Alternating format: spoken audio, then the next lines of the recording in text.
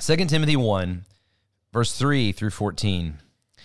I thank God, whom I serve, as did my ancestors, with a clear conscience, as I remember you constantly in my prayers, night and day. As I remember your tears, I long to see you, that I may be filled with joy. I am reminded of your sincere faith, a faith that first dwelt in your grandmother Lois and your mother Eunice, and I am sure dwells in you. For this reason, I remind you to fan into flame the gift of God which is in you, through the laying on of hands. For God gave us a spirit not of fear, but of power, of love, and of self-control.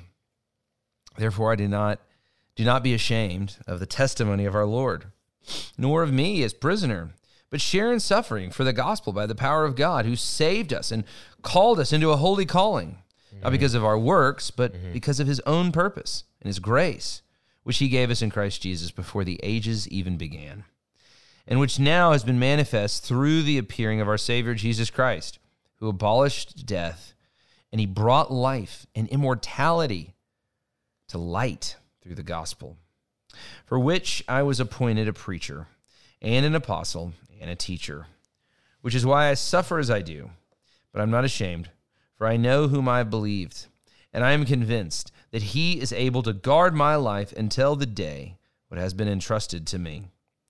Follow the pattern of the sound words that you have heard from me in faith and in love that are in Christ Jesus.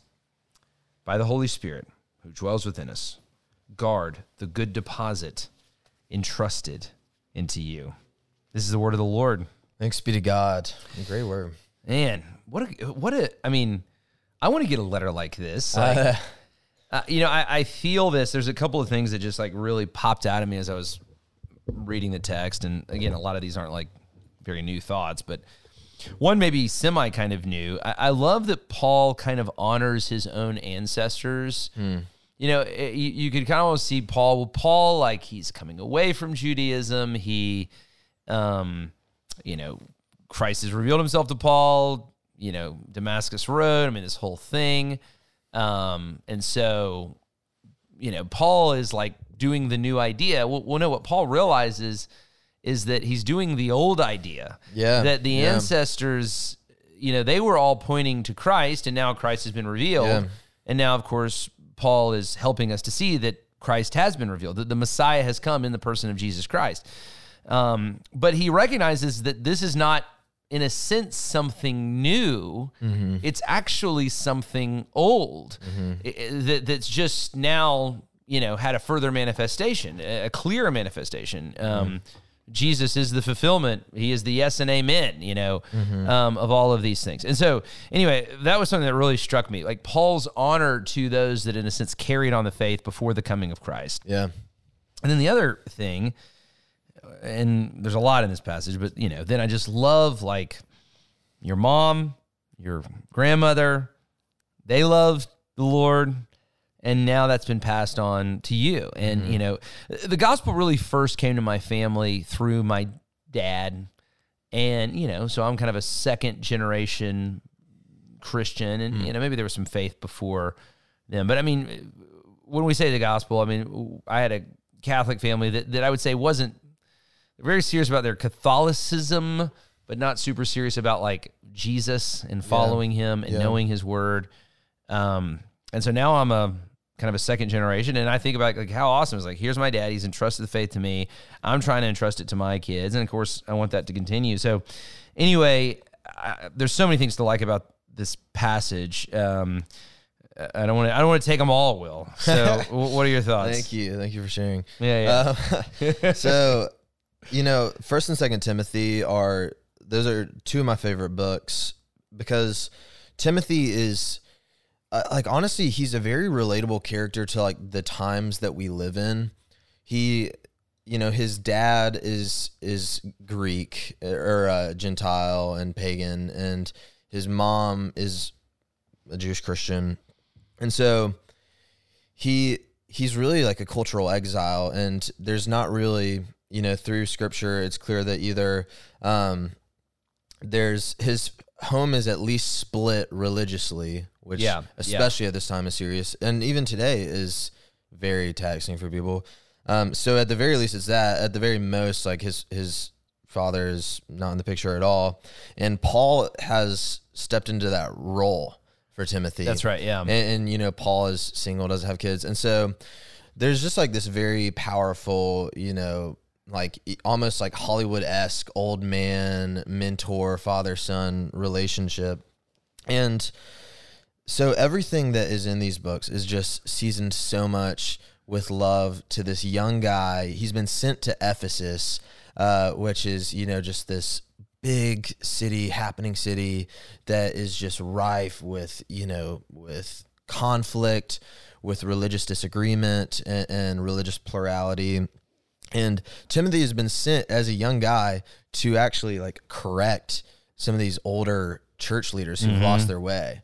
And that is, I mean, you know, and I know you can speak more to that than I can, but that is like not an easy position as a young man to be put in. Yeah.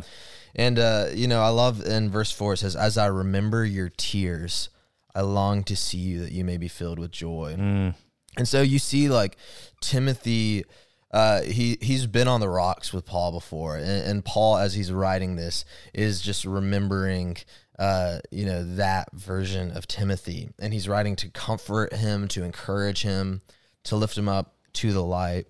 And so what does he do? He just begins to remind him over and over again, guard what has been entrusted to you. Hold it close, like treasure.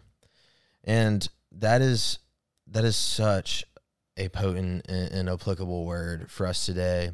You know, geez, I'm reminded of a sermon often that this was at the Stave Room. It was probably like a year ago, but you were talking about basically people's faith in college is often the best that it ever is. Yeah. And then in their 20s, it's like real solid. They're young. They're like involved in the church, but it's often like your late 20s, your 30s, your 40s that kills your faith, because the cares of the world, the anxieties of the world creep in.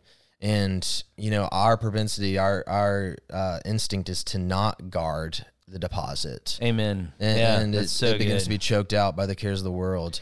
Well, I mean, yeah, I think idols grow. Yeah. Right. And so if idols aren't checked, they grow. And I think spirituality, you know, there's this, when you first come to Christ, or when you're a Christian in college or whatever, and like all these cool people are like going to these Bible studies, like there is something exciting about like learning the Bible and learning theology and, you know, for the first time, and you feel very smart or whatever.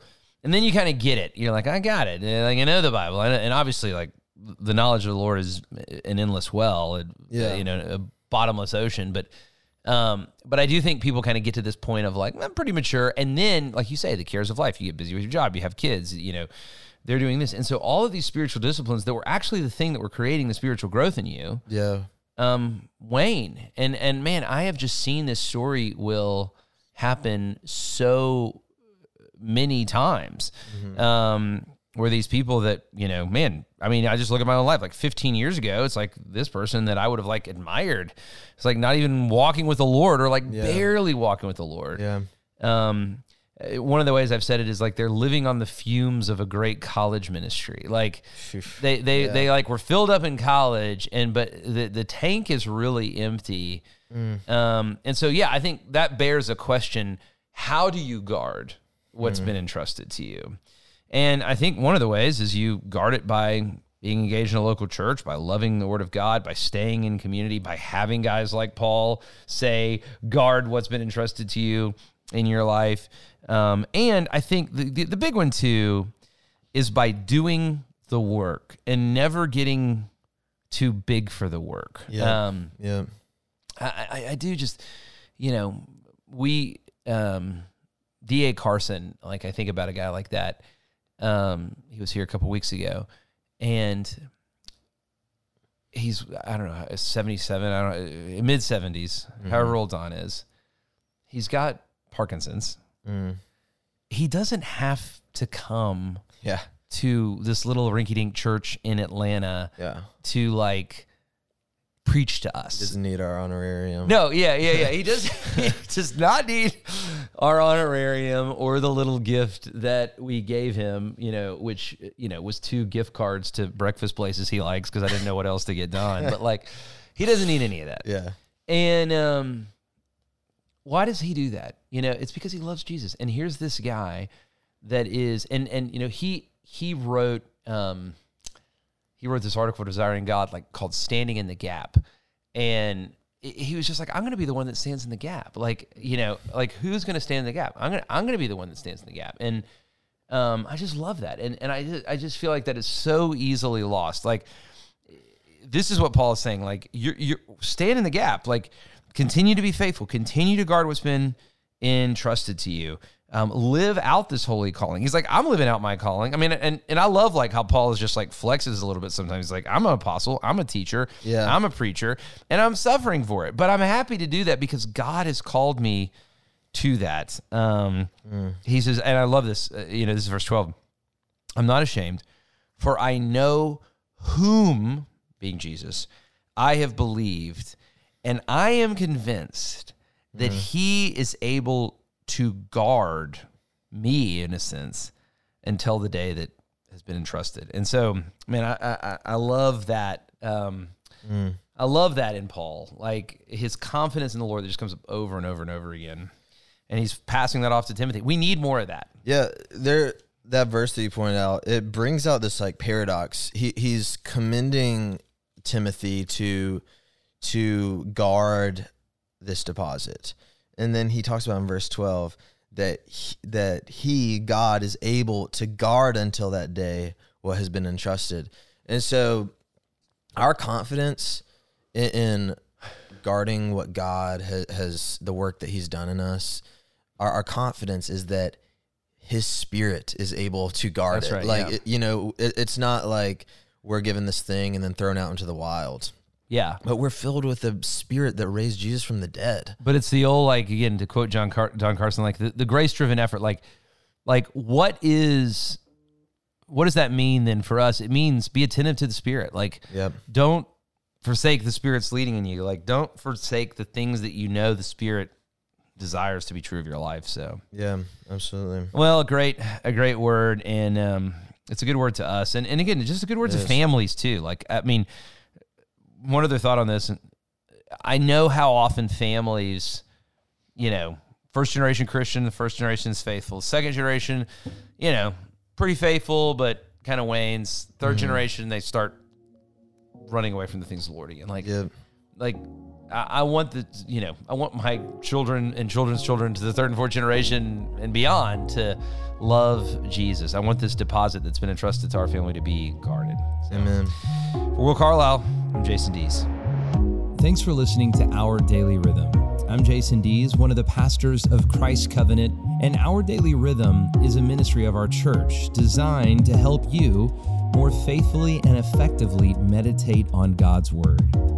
If you ever have a question for us about one of our Bible readings or one of your own Bible readings, please don't hesitate to text us at 404-465-1737. Again, that's 404-465-1737. Or email me directly at jason@christcovenant.com. We'll meet you again tomorrow for Our Daily Rhythm.